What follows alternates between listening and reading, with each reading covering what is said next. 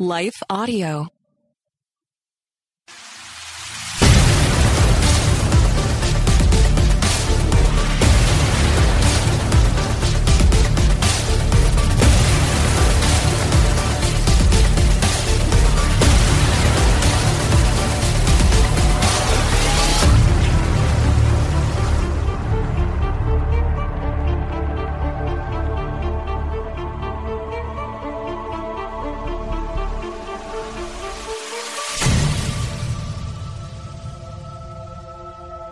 When you think about the church, and I know that's a big category, covers a lot of different types of churches, but when you think about the church, what comes to mind? Really, that depends on your background and your personal connection to or relationship with faith. But there might be a lot of things that pop up into your mind. And yet, historically, we know that in addition to an understanding of God and who God is and how God works in our lives and what faith should drive us to do, the church has often, as a community of believers, as a community of faith people, gotten involved in the community around them. So often at difficult times in history, we have seen the church step in and do what many people outside of the church would not. This is a fascinating area of history that so often, particularly right now, we pass over. And today on the March or Die show, we are going to spend a few minutes with a great guest talking about the church, and specifically the church in history. Looking forward to talking about that in just a few moments. Hi, everyone. If you've been injured in an accident that was not your fault, listen up. We have legal professionals standing by to answer your questions for free. Call now and find out if you have a case and how much it's potentially worth. Call 800-497-4410. I'm here with spokesman John Wolf. So, John, tell everyone listening who should call right now. Well, Maria, first off, thank you for having me here. It's always nice to answer the listeners' questions. Now, as far as who should call in, anyone who's been injured in an accident and think you deserve compensation, give us a call right now. 800-497-4410. You'll find out if you have a case and how much it's potentially worth. Thanks, John. You heard it, folks. Take advantage of this opportunity and call now. 800-497-4410. Advertisement sponsored by Legal Help Center. May not be available in all states. Hello and welcome to the March or Die show today. Very glad to have you joining me and looking forward to a fascinating conversation with a great guest. We'll get into that in just a second. Before we get into our conversation today, though, I would ask you to please, if you're not yet subscribed to this podcast, go ahead and do that. Subscribe right now wherever it is you are listening from, and then share this content out with others. That would be fantastic. If you'd like to get more information on the podcast, on me, on the work that I am involved in, go and check out jeremystolniker.com, jeremystolniker.com. That would be fantastic. Don't want to spend more time on that because I want to get to our guest today. We talk about moving forward. We talk about what it looks like to move forward. And the conversation about moving forward is only necessary because there are difficult times in life. There are times in life where moving forward is hard, and we need help moving forward. We need help dealing with whatever's going on in our lives. And man, the faith community is so important to that. I've talked about this over and over and over again. If you want to move forward in your life, to march when it would be easier to stay where you are and die, to put one foot in front of the other and keep making progress in spite of what's happening in your life, in spite of globally what's happening, or in your own country what's happening, in your own community, in your family. In spite of those areas, what may be happening, tragedy or difficulty, friction certainly, you want to keep moving forward, you need to have the right people in your life. You need to have community. Historically, that community has come from families. It's come from those neighbors that you are around, and it has come from the church. I have an incredible guest on today. My guest today is Steve Guerra. Steve is a teacher, a historian. And I love speaking to historians. One of my favorite things to do because they seem to have a grounding when it comes to the craziness of life around us. But he is also the host of a couple of different podcasts. One of those is The History of the Papacy. He talks about church history, particularly focused on the Roman Catholic Church. Spends a lot of time talking about that. And again, the history of the church, that is the state church, the papacy, it impacts people of faith on both sides of that discussion. We'll talk about that a little bit today as well. Then he has another fascinating podcast. It's fantastic. It's called Beyond the Big Screen. And he talks about this a little bit at the end of our interview. But go and check those out. You can find both of those on A2ZHistoryPage.com. We'll mention this again, but A2ZHistoryPage.com, hosted on the Parthenon Podcast Network. And I'd encourage you to go and check those out. But you get to, without going and checking those out, listen to a great conversation, an incredible interview today with my guest, Steve Guerra. Steve, thank you for joining me. Really appreciate you making this work. Oh, it's my pleasure. Thank you for having me on. Let's start by getting some of your background. I am always fascinated by where people come from, and particularly those who are really focused on history and historical events and making application to today. Just tell us your story and how you kind of got into all of this, why this is of interest to you. I always was interested in history, and probably it was around 2012 I had stumbled into church history. Part of it was kind of my religious background. I kind of went from having none to getting introduced into Christianity, and I started reading all of this stuff, and I just kind of wanted to process it. And then I had also got into the nascent history podcasting community at that time and connected with a couple of other podcasters. And I was like, well, I can do this too. Combining my interest in history and then this new technology that it wasn't exactly new, but it really started to pick up in that early 2010s, and I loved combining both of those ideas of tinkering with all this technology and my love of research and writing and reading, and they just kind of smashed together. How does one come into a love of research, writing, and reading? I have college-age kids, and they would run away from what you just said. The love of those things. I think I didn't really have it in college. I would probably be on their side with that. I think it's something that you get the flame for in college, but when you don't have to do it for grades and professors and all that stuff, I think if you have that in you, it gets kind of quashed in college, but you can get it back later. Yeah. Talk a little bit more, if you wouldn't mind, about your faith journey. Again, fascinating people coming into kind of an understanding of faith or a foundation of faith in their own life as adults later on in life. Can you talk about that a little bit? I guess it just came out of nowhere for me, and it was nothing I would have ever expected to have found. But I fell into it, and the next thing I know, I'm going to church regularly, and I think it kind of finds you when you're ready for it, maybe. Was there a catalyst or a person or events that kind of pushed you into that? It was all of it.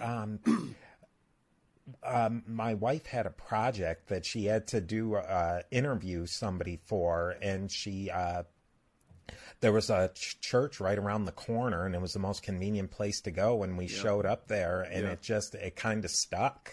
Yeah. Wow. So we're at an interesting time in church history, I would say, and certainly want to hear your perspective on this. But our moment in church history is a time where I think most Americans, at least, are identifying as, they call them the nones, right? Those who they're not for faith, they're not against faith. They don't love or hate God. They don't have much of an opinion on God and faith in the church. What has brought us to this place? I have an opinion about that. So I pastored a church. I have been involved in church work. My dad started a church when I was a kid, so I've been around church my entire life. This has been a big focus of my life. And in many ways, it feels like the church has lost its influence, particularly here in the West. I know there are places where that's not the case, but here in the West that seems to be the case. And yet we come from a place where we talk about our Christian foundations or being a Christian nation, all of these things that we talk about. And I think historically we can see that we definitely have a Christian foundation, or at least a perspective of faith that helped to found our nation. What has brought us to this place where fewer people are identifying as even religious, which is a huge category, right? I mean, we could bring that down to something very fine, but it's a huge category. What's brought us to this place? Let's speak specifically to here in the West, here in the United States. I think it's a really, really long trend that's just been going.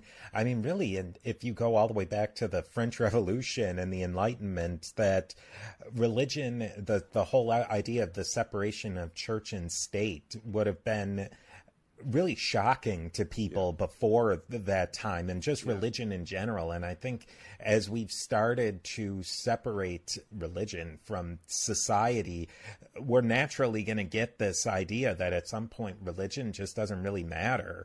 I mean, if you look back to the Romans with their paganism, it was completely tied in with the state and who they were. And then Christianity comes along, and it becomes like the center portion of their lives, and that's how things roll for a couple of thousand years. And then we get into this whole idea that maybe religion doesn't have to be the central part of people's lives.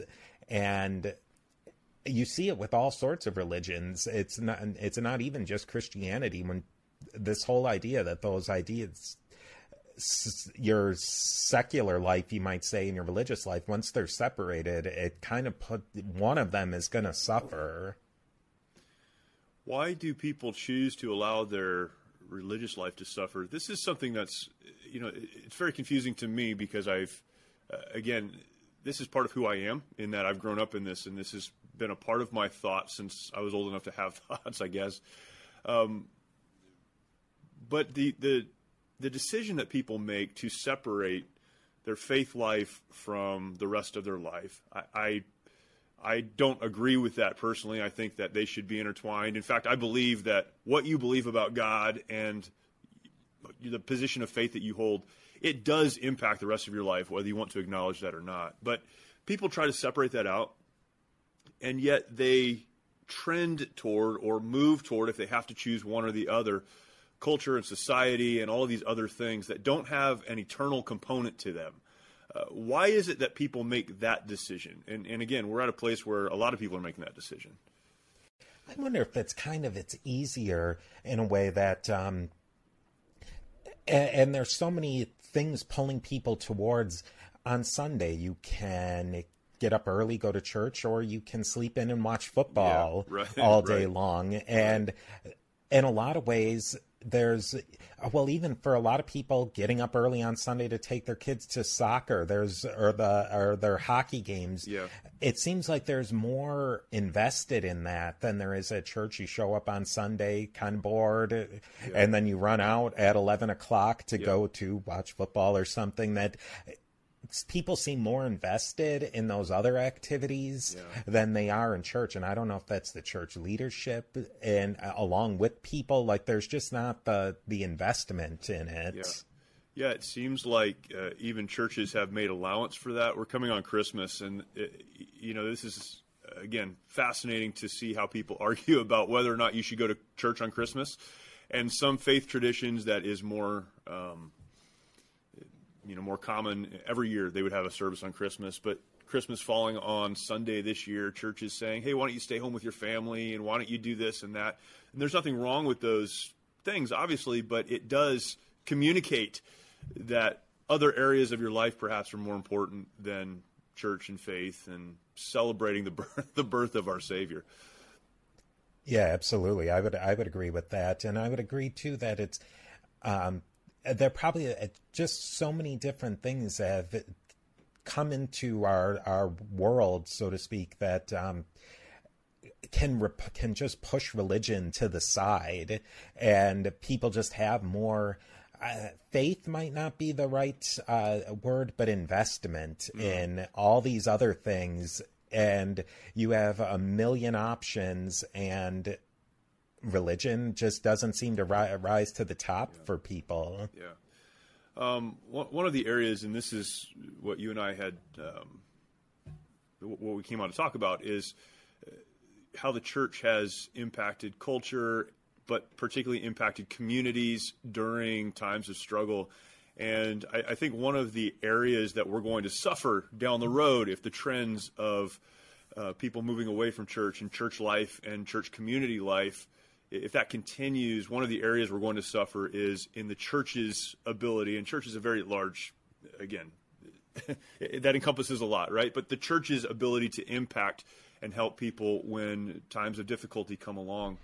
But this is something that the church has always done, and particularly the church in the West. We look at philanthropy, we look at giving, we look at care in communities, and although people would try to say this is not the case, we know it is. We have the numbers, the research has been done, there are a lot of data points going back many, many years about how church communities have certainly ministered in their own community to the homeless, to the poor, to the hurting, and then given money to go to places around the world through missions efforts and other efforts.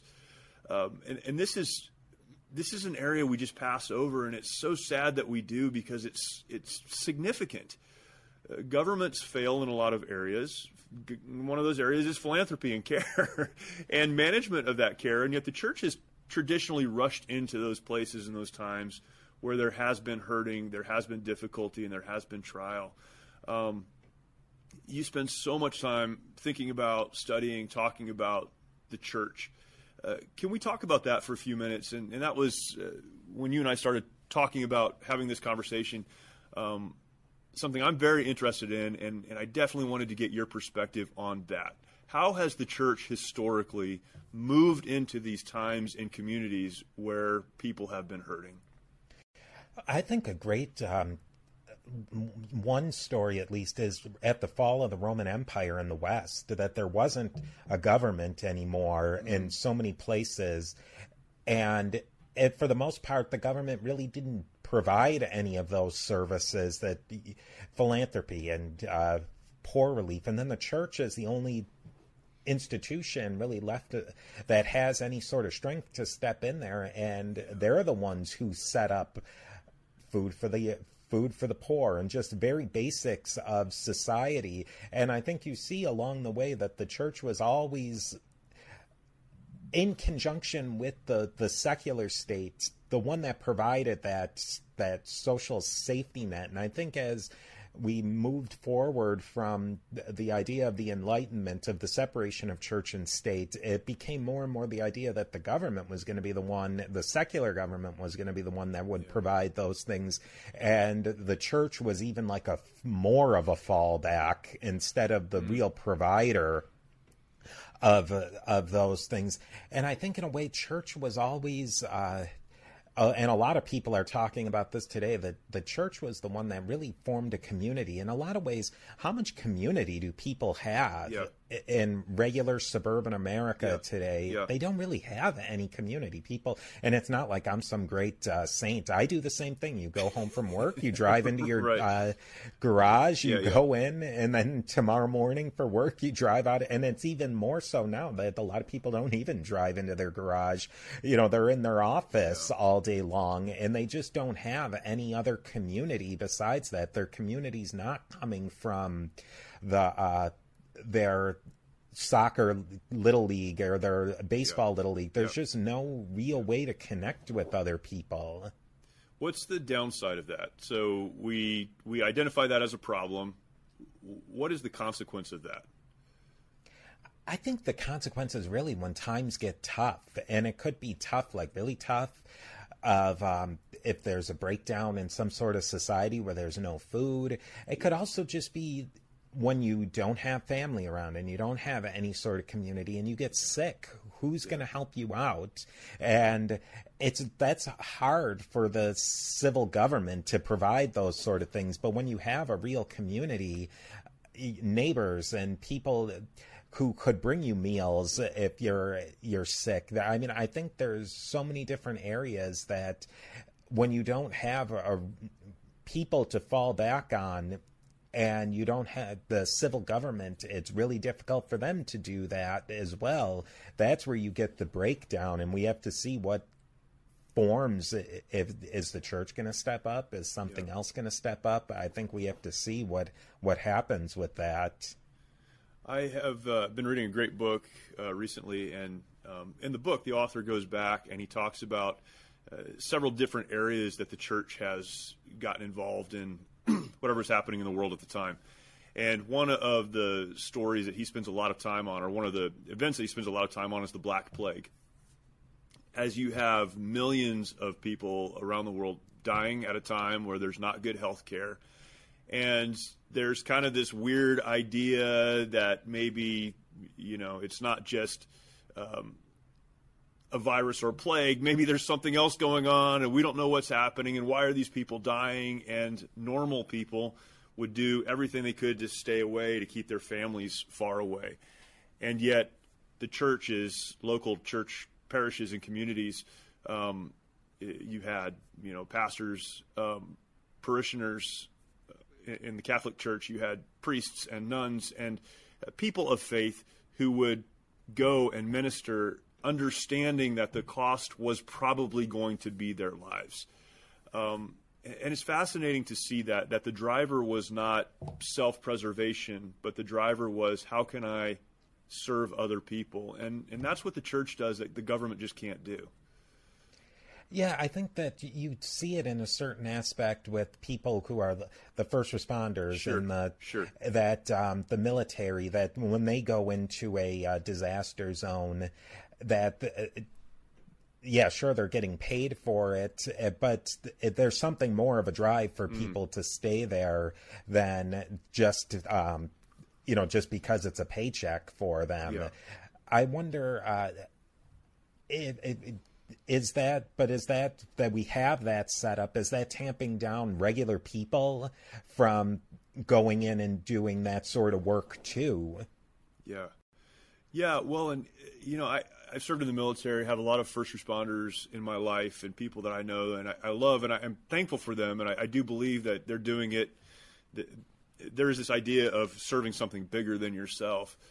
There's also a pervading thought that you can get involved in whatever you're doing and not be impacted by it. So there's the two sides of it, right? And your brain kind of argues back and forth. But when you're going into a situation and you know that the cost will probably be your life, and yet you do that anyhow, what is it about faith and Christianity that drives people, or historically has driven people into those places where they know, I don't have to do this, but I'm going to do it, and this may be it for me? I think that it really has to come down to that there's something bigger than you. Yeah. And that serving somebody else, and for doing this thing that, like you said, could probably end up in your own demise, is worth it more than your own life. Yeah. And there's very few things that provide that. I mean, some people do it for country, but I think that only goes so far. Yeah, right, that there has to be something, I guess, transcendental that drives you beyond that. If you're doing it for your family or your community or something, or God, something that drives you to do that more than just either some sense of duty through paycheck or through even this. I think you start getting, country becomes as nebulous as God in a way, I think, because country is such a big idea. And it is kind of a big idea like God. I don't know. As somebody who has served, what do you think about that? When you went into dangerous situations, I'm turning the microphone around here. But well, and that's a good question. And this is why I think in a lot of ways, I as a Christian and one who values history and historical perspective, struggle is not the right word, but I definitely have some friction in my brain about why people do the things that they do. Serving in the military, I think a lot of people go into the military saying, I'm going into this because I want to be a part of something bigger than myself. And a lot of people that go into the military, not everyone, but a lot of people come from a place where they didn't have community and they didn't have, that something bigger. And so they want to be a part of that. I will tell you, though, that, at least for the American military members that I've served with, when I was in Iraq, when I was in combat, and everyone's heard this, but it's so true. In the midst of a firefight, in the midst of combat, everything boils down to the person on the left and the right of you. It's not about country anymore, not in that moment. It's about doing what needs to be done for those that you're serving with.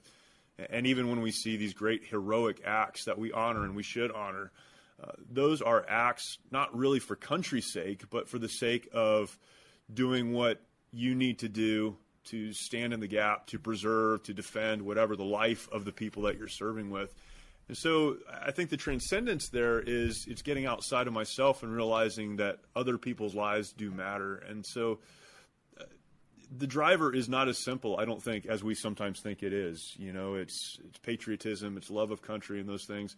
That may be what causes people to take the first steps, to get involved in what they're doing, to continue even over the course of a career. But in the moments of great conflict where there's actual danger of physical harm or death, I think the thing that drives people forward is, even beyond their own self-preservation, is the ability to stand in the gap for other people. And that's where, there is that transcendence, because it's bigger than me or what's going on right now. And I think that's really, if you look at all these instances of church history where it really has stepped into the gap to provide that cohesion, it's really it's local, because you can find a lot of examples where the church has fallen and not provided, but in other situations where it really has, and probably more times that it has than it hasn't, that it's provided the glue, and it really comes from locality to locality. Good.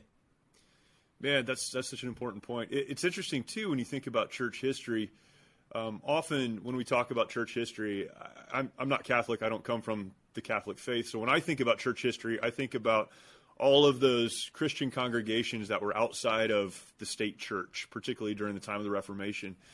But you're right. Those were congregations that were really unaffected by what was happening in the larger polity of the Roman Church. There were so many congregations that were meeting, ministering, serving, studying, and teaching the Bible, praying together, completely outside of a governing body that was telling people they need to do this or that. And it really does come down to the location. And knowing the people that they're serving, that's important too. I think we've lost some of that in kind of the megachurch movement, where pastors, ministers don't necessarily know, not on a personal level, the people that they're serving. And that has an impact. Yeah, I think that as church organizations, when you saw it, when they went from small to really big, and they lost that personal touch between the leadership and the laity, that's when things went most off the rails. And I think that in a way, maybe the megachurch is a good example today that, I don't know the ins and outs of that, but some of the things that I've read, and a lot of the problems do seem to come that between the leadership and the people, that they're trying to build up these connections, but it's just too big of an organization to tie everybody together. Yeah, that's really interesting. I wonder how much of the lack of religious identification, faith identification, the lack of the influence of the church in the United States has come as a result of the megachurch movement. I guess we won't know. And what's fascinating about that is it's counterintuitive. It seems like if you can get more people into the building, that means more people care about what's happening. And a lot of trends, George Barna, the pollster, and others have demonstrated that even as megachurches get bigger, small churches get smaller, and so it's really a migration. It's not an adding. It's a moving of people into a place where there are better programs for their kids and better events for themselves, but they lack the personal connection at that point. Fascinating. Before we go, I'd love to have a discussion briefly about just the importance of studying history. I had Josh Cohen on, who and we talked about this a little bit, and he's awesome. History is so important. I try to make this point as often as possible, again, with my kids, with anyone else that I could talk to, because we cannot evaluate what's happening in our present world right now. We can't even have conversations like this one. I wonder how this is impacting that or why this is happening. You can't have those conversations if you don't have some historical perspective. Why is it important for us to study history, number one? And what should we be looking for when we study history? The study of history is different than having a fascination with what's happened in the past in the form of entertainment or something. Why is it important to study, and what should we be looking for? That's a great question. I think it really depends. Like, I teach younger kids, and I think that getting them interested and excited that there's these stories that people who lived thousands of years ago, hundreds of years ago, they're really us. And no matter the technology might be different, the situation, a lot of the situation might be different, but they're people who are confronted with really difficult challenges. Yeah. And what did they do to confront those challenges? And to me, I think that is really the most fascinating thing, is it gets us into the mindset that in a lot of ways nothing is new under the sun, right. That the things that we're facing today are not dramatically different. They may seem worse, but there's been worse, there's been better. But people are in a lot of ways the same in the way they approach these problems and the good things that they had in life, that we can learn from that by learning their stories. And I think that's in a lot of ways what I respect what Josh is doing, Josh Cohen, is let people tell their stories, because we can learn so much from people's individual stories. Yeah, that's good. Josh and I talked about that, and that was one of the points that I made to him was his view of history is different, because he's not saying, let me tell you what happened. He's interviewing the people that lived it and experienced it and is getting that firsthand account, which is fascinating. I think we've lost a lot of that respect for our older generation. That's just something I think we're losing, and we need to get back. I've been amused, I guess is the right word, as we've come through the pandemic and these other issues that we've dealt with over the last couple of years, how people will use that phrase, unprecedented times. We're going through unprecedented times. Everyone's talking about unprecedented times. It's not that unprecedented, but you have to read a book. Like, you have to go back and learn. Like, we've been through this. Technology is different. Things are different, but it's certainly not unprecedented. And there's a lot of hope that comes from knowing what has happened in the past. Yeah, and there's been times where things have been really, really bad. I think I've always been fascinated with times that are good, and then they drop off the cliff. Like a lot of people, the Roman Empire collapsed in 476. Well, in 476, people really wouldn't have been a huge difference from them living from 476 to 477. Right. But a couple of years later in the 500s, those same people would have known, like, something went really bad here.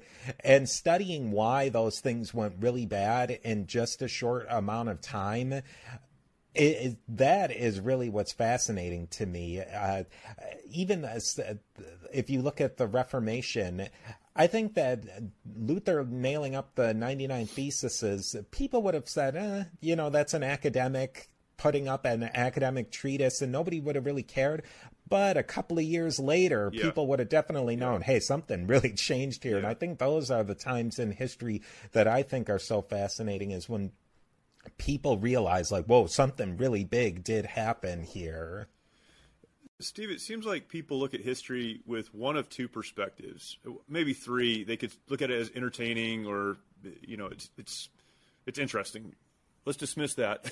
The two responses people typically have, it seems, are one of regret because of what used to be, and this like reaching back and trying to remake what was. So that's one thing. And we could spend a whole show talking about conspiracy and conspiracy theories and conspiracy theorists, but I think that's where a lot of that comes from, is people need to have a reason that things have changed and try to figure out how to get back there, right? So there's this brokenheartedness over what was.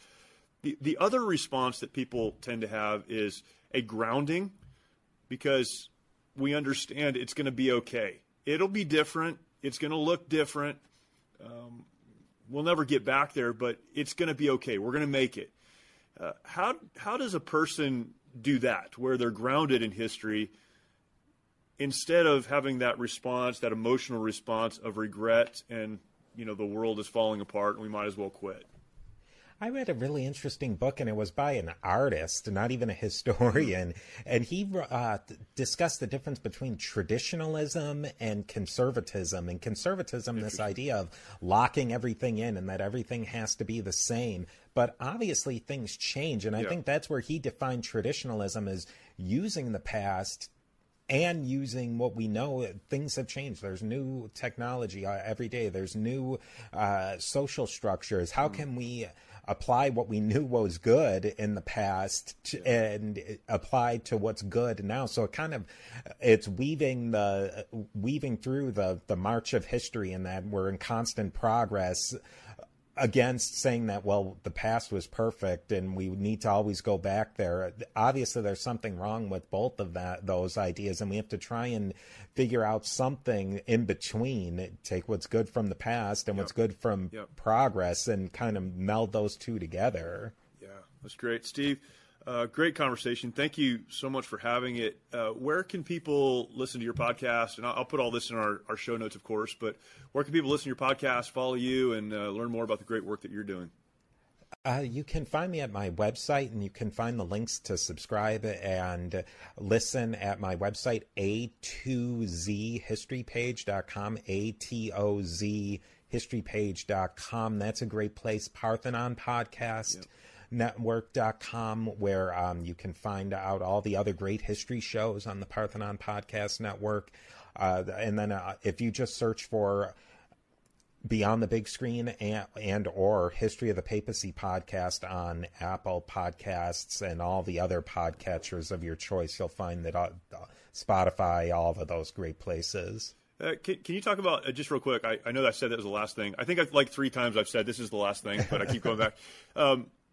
The other podcasts that you do, the Behind the Big Screen. Beyond the Big Screen, sorry. Yeah.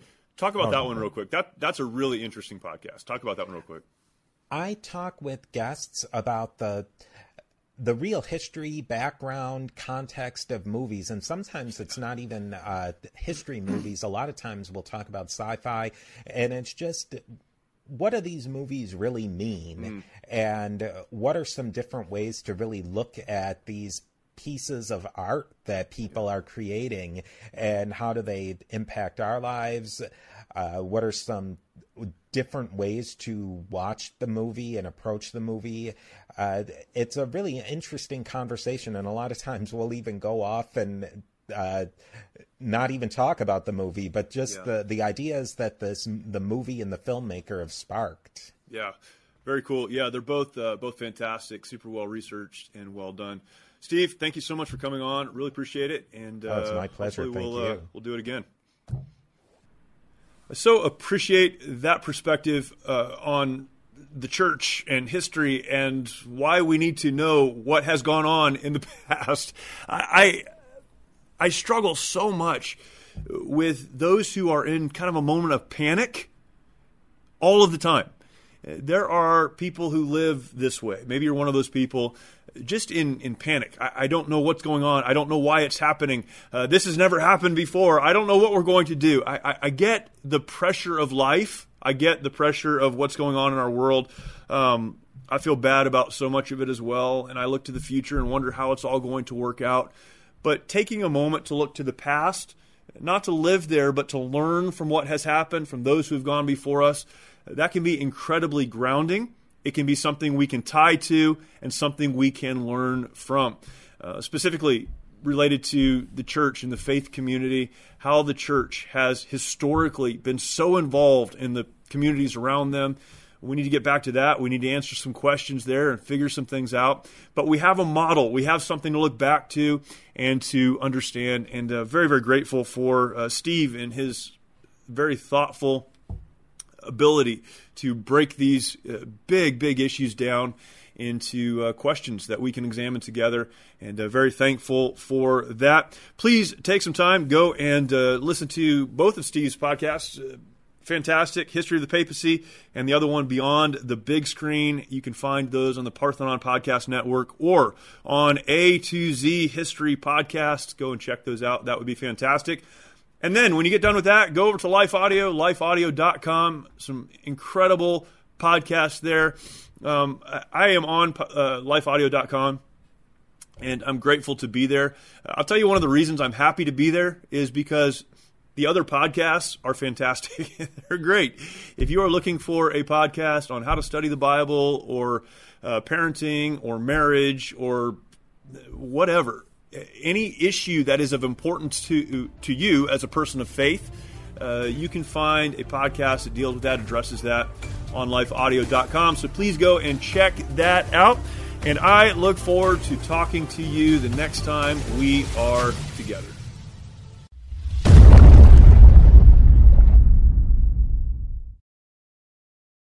Many of our veterans feel they need to fight their battles alone. This self-isolation has led to the staggering statistic of more than 20 veterans taking their lives every day. The mission of Mighty Oaks is to eradicate the veteran suicide epidemic and help our warriors change their legacies. We've been able to help over 4,000 veterans and first responders by equipping them with the tools they need to live the lives they were created to live. Our faith-based, peer-to-peer approach has one of the highest success rates of any program available today, offering hope and understanding to those who need it most. By aligning their lives to biblical principles, these men and women are able to lead their families, their communities, and our nation. It's your generosity that can make a difference in the lives of the men and women who have fought for our country and our freedoms. Now that they're home, don't let them fight alone. Learn more at mightyoaksprograms.org. Is life feeling chaotic? I get it. I'm Rachel Wojo, host of the Untangling Life podcast. Don't miss the passionate encouragement and faith-based resources you need to help you clear your head and calm your heart. As Shell says, it feels like Rachel always knows what I need to hear. She keeps it real and is so humble. Her podcast is just the cherry on top. Enjoy Untangling Life with Rachel Wojo on lifeaudio.com or your favorite podcast app now.